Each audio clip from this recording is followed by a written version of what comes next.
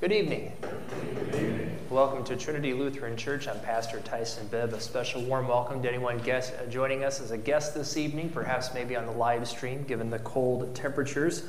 But we gather this evening to celebrate the Feast of the Epiphany, that is, this blessed time when the wise men come to worship Jesus, those wise men who also go by the name of the Magi. And the reason why we rejoice in this day is not only because it is one of the oldest celebrations in the church, dating back to the early centuries, but because Christ is revealed as the Savior of the nations. And in fact, that's what that word epiphany means. It means appearing or revealing. And so, beginning today and throughout this entire season, we'll be celebrating how Christ has manifest his glory and revealed that he is in fact Savior of the nations, of Jew and Gentile alike. So we will rejoice in that good news this evening as we Gentiles have a Savior in Christ our Lord. Our service this evening is the service of Vespers. As it begins on page 229, we now sing the first hymn. The Old Testament reading for the Epiphany of our Lord is from Isaiah chapter 60. Arise, shine, for your light has come, and the glory of the Lord has risen upon you. For behold, darkness shall cover the earth, and thick darkness the peoples, but the Lord will arise upon you, and his glory will be seen upon you. And nations shall come to your light, and kings to the brightness of your rising. Lift up your eyes all around and see. They all gather together. They come to you. Your son shall come from afar, and your daughters shall be carried on the hip. Then you shall see and be radiant. Your heart shall thrill and exult, because the abundance of the sea shall be turned to you. The wealth of the nations shall come to you.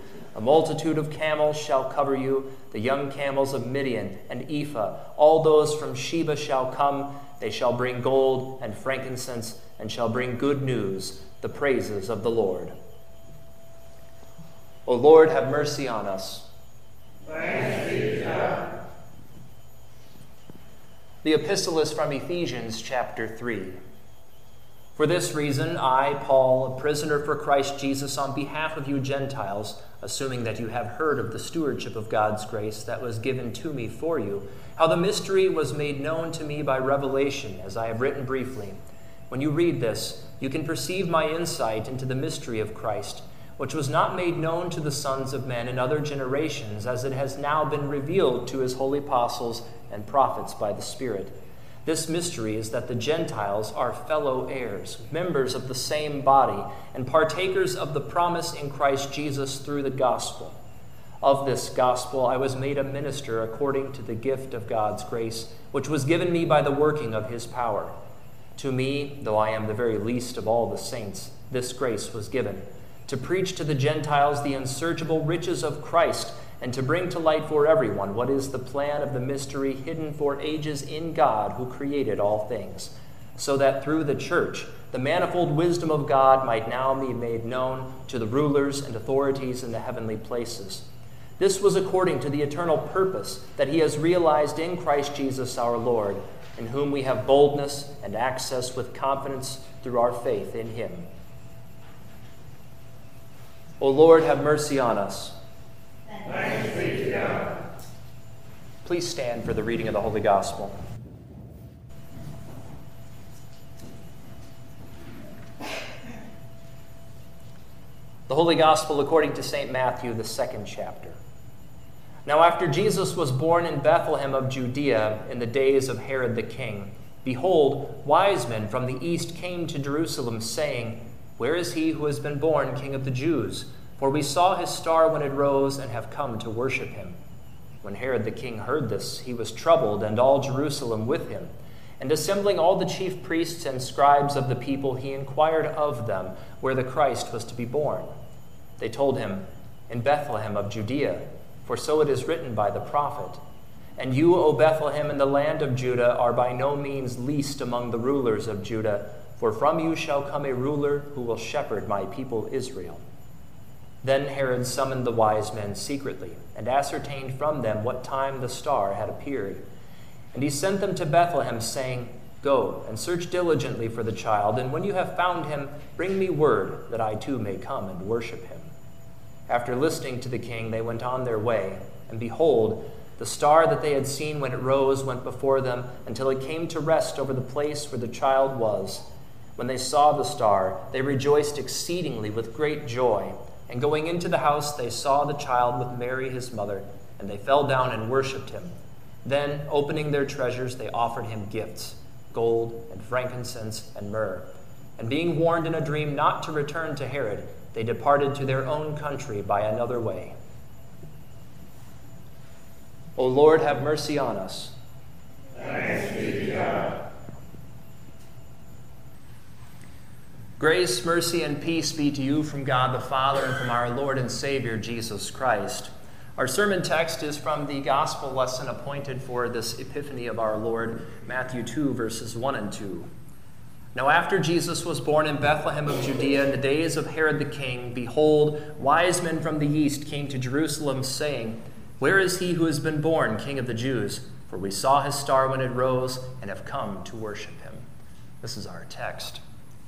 Well, in the gospel appointed for the Epiphany of our Lord, we see wisdom and foolishness. We see faith and unbelief.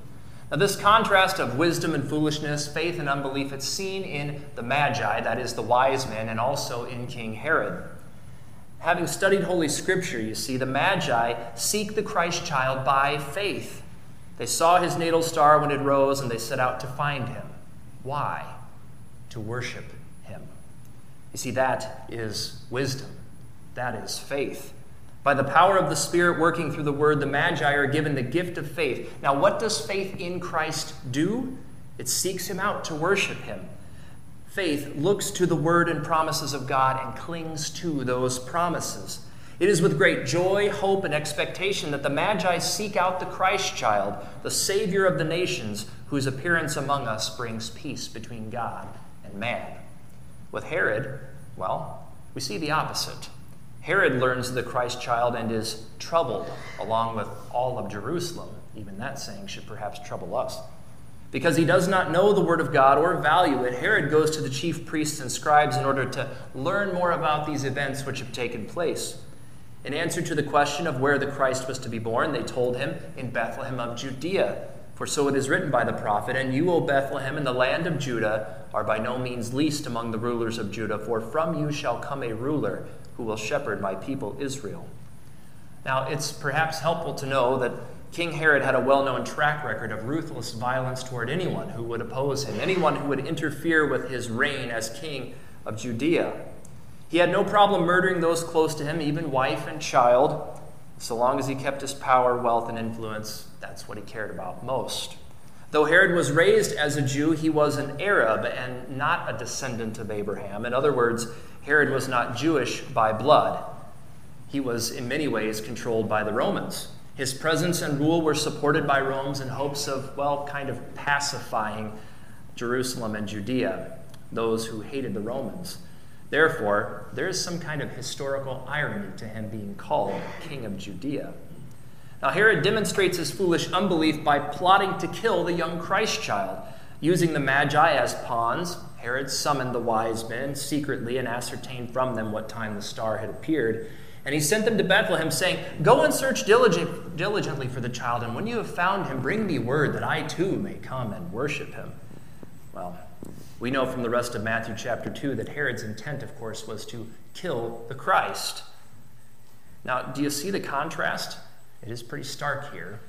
The Magi study and hear the word of God concerning Christ, and they seek him out by faith in order to worship him as their king and savior.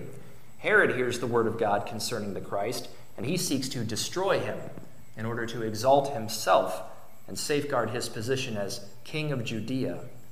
Wisdom and foolishness, faith and unbelief, they are on full display in our gospel lesson. However, we see this contrast today all around us and even among us.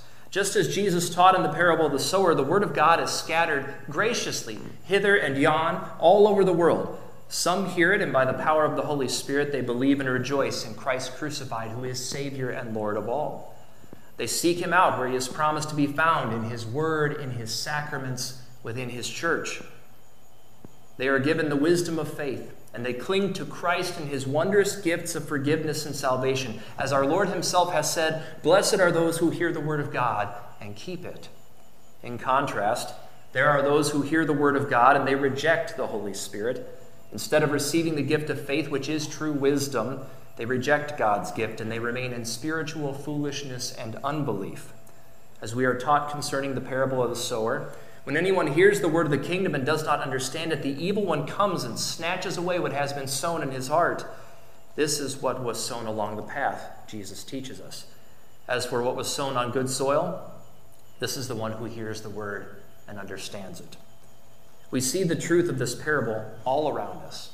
Some hear the word of the gospel and they rejoice in faith that Christ crucified and resurrected for you. Others hear the word of Christ and, well, they couldn't care less. Some even lash out against the gospel, as Herod did, seeking to eliminate the influence of Christ, of his word, and of his church.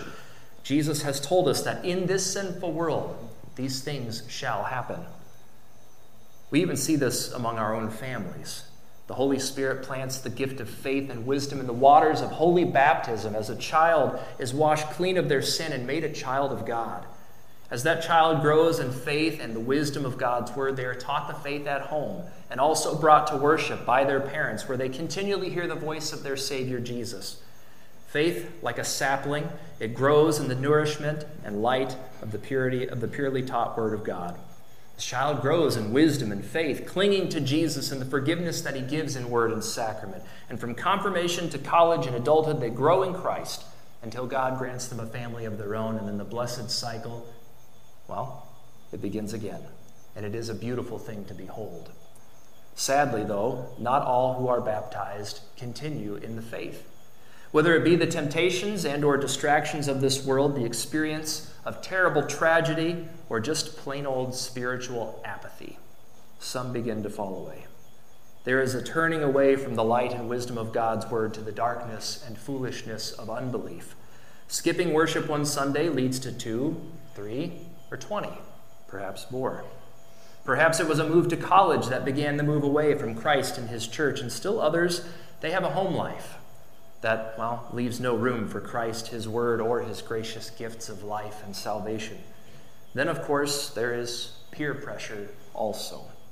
Whether as a child, adolescent, or adult, when the voices of our peers become louder and more influential than the voice of Jesus, well, we can be led astray. And sadly, many are.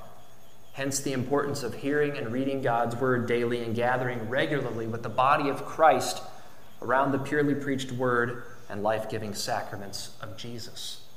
In this in this sinful world, there are many obstacles to the wisdom of faith, but you see, we need not fear. For Christ has overcome the world. He has conquered the cosmos. Jesus Christ is the light that no darkness can overcome. Our Savior has appeared, and he has shown the light of his grace upon us, setting us free from sin, death, and the power of Satan. See, Jesus is God made manifest for you and for all people. He came to seek and to save the lost. He came for Jew and Gentile alike. That includes us. His love extends to all, to those who call on him in faith, to those who have turned their backs in unbelief, to those who even openly hate him. He loves them all, and he proved it with his death on the cross. You see, Christ came to this world to bear the sin of all humanity on the cross, and that is exactly what he did. He is the Lamb of God who takes away the sin of the world. Doesn't matter whether it's Hitler, Caesar, Herod, Mao, Stalin, Castro, Jesus died for them all. Republicans, Democrats, conservatives, liberals, Jesus died for them all.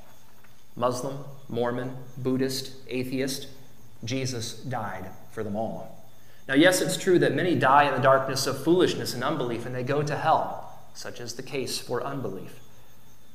Such is the case for all who reject the Holy Spirit, who works through word to give faith in Christ and the forgiveness of sins. However, there are many who are called by the gospel, and they cling to Jesus Christ by faith. And you, dear saints, are those who cling to Christ and cling to his gifts, receiving from him forgiveness, life, and salvation. God be praised that he has given you the wisdom of faith, which ever and always clings to Jesus and receives from him pardon for sin, peace with God, and the promise of heaven, which is yours. You see, that is what true God-given faith does. Faith holds on to Christ Jesus, his word, and his gifts. And we see this with the Magi, who were called appropriately wise men. When they saw the star, they rejoiced exceedingly with great joy, St. Matthew writes. And going into the house, they saw the child with Mary his mother, and they fell down and they worshipped him. Then opening their treasures, they offered him gifts, gold and frankincense and myrrh. It's no different for you. Your King and Savior has come to you. He has given his life to win yours, and he has claimed you as his own in the waters of holy baptism. Now, by faith, you rejoice in his love and in his mercy. As his redeemed people, you offer him the sacrifice of thanksgiving and praise, confessing the greatness of his mighty love shown in his cross and empty tomb. That is the wisdom of faith. Like your brothers in Christ, the Magi, you rejoice in the one who was born as King of the Jews, indeed King of all, and you have come to worship him. What is greater still is that this King of Kings and Lord of Lords, he continues to come to you, exactly how he has promised. In his word, his absolution, his washing of holy baptism, and at his blessed table. He speaks his word to strengthen faith and to deepen wisdom. He absolves you of your sin no matter how long you've been away or what you've done. Christ forgives and consoles all his repentant people. He continues to claim sinners as his own in baptism and always lovingly points you back to the promises that he has made for you there at the font. At his table, Christ welcomes tired and weary sinners, granting forgiveness, peace, and strength to his penitent saints. Jesus has sought you. Jesus has saved you. Jesus will never forsake you. Like those wise Magi, remain and abide and rejoice in his word and in his promises, knowing that one day your King and Savior, he'll return. And really, he won't be that long anyway. And he'll take you to himself forever. In the name of Jesus. Amen. May the peace of God, which surpasses all understanding, watch and guard your hearts and minds in Christ Jesus. Amen. O God, by the leading of a star, you made known your only begotten Son to the Gentiles. Lead us who know you by faith to enjoy in heaven the fullness of your divine presence. Through the same Jesus Christ our Lord, who lives and reigns with you in the Holy Spirit, one God, now and forever. Amen. In peace, let us pray to the Lord. Lord, have mercy. For eyes to behold the glory of our Lord Jesus Christ, and for his Holy Spirit, that we might display his merciful goodness to all nations, let us pray to the Lord. Lord, have mercy. For the Holy Christian Church, that God's word would richly abide in her, and that many would be led to Christ through her witness, let us pray to the Lord. Lord, have mercy. For all pastors, that they would fulfill their calling with boldness and provide us the riches of Christ's word and sacrament, let us pray to the Lord.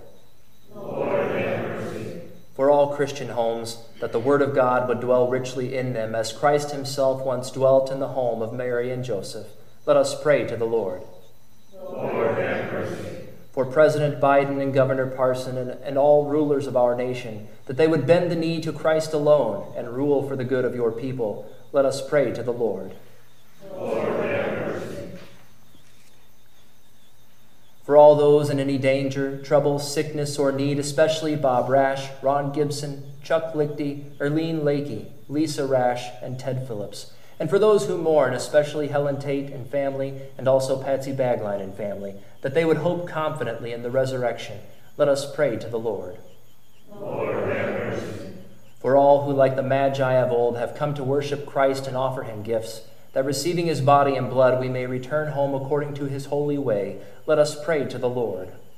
Lord, have mercy. For David Scharf and all who travel, that they would be directed always in the ways of Christ, let us pray to the Lord. Lord, have mercy. Into your hands, O Lord, we commend all for whom we pray, trusting in your mercy through Jesus Christ our Lord. Amen.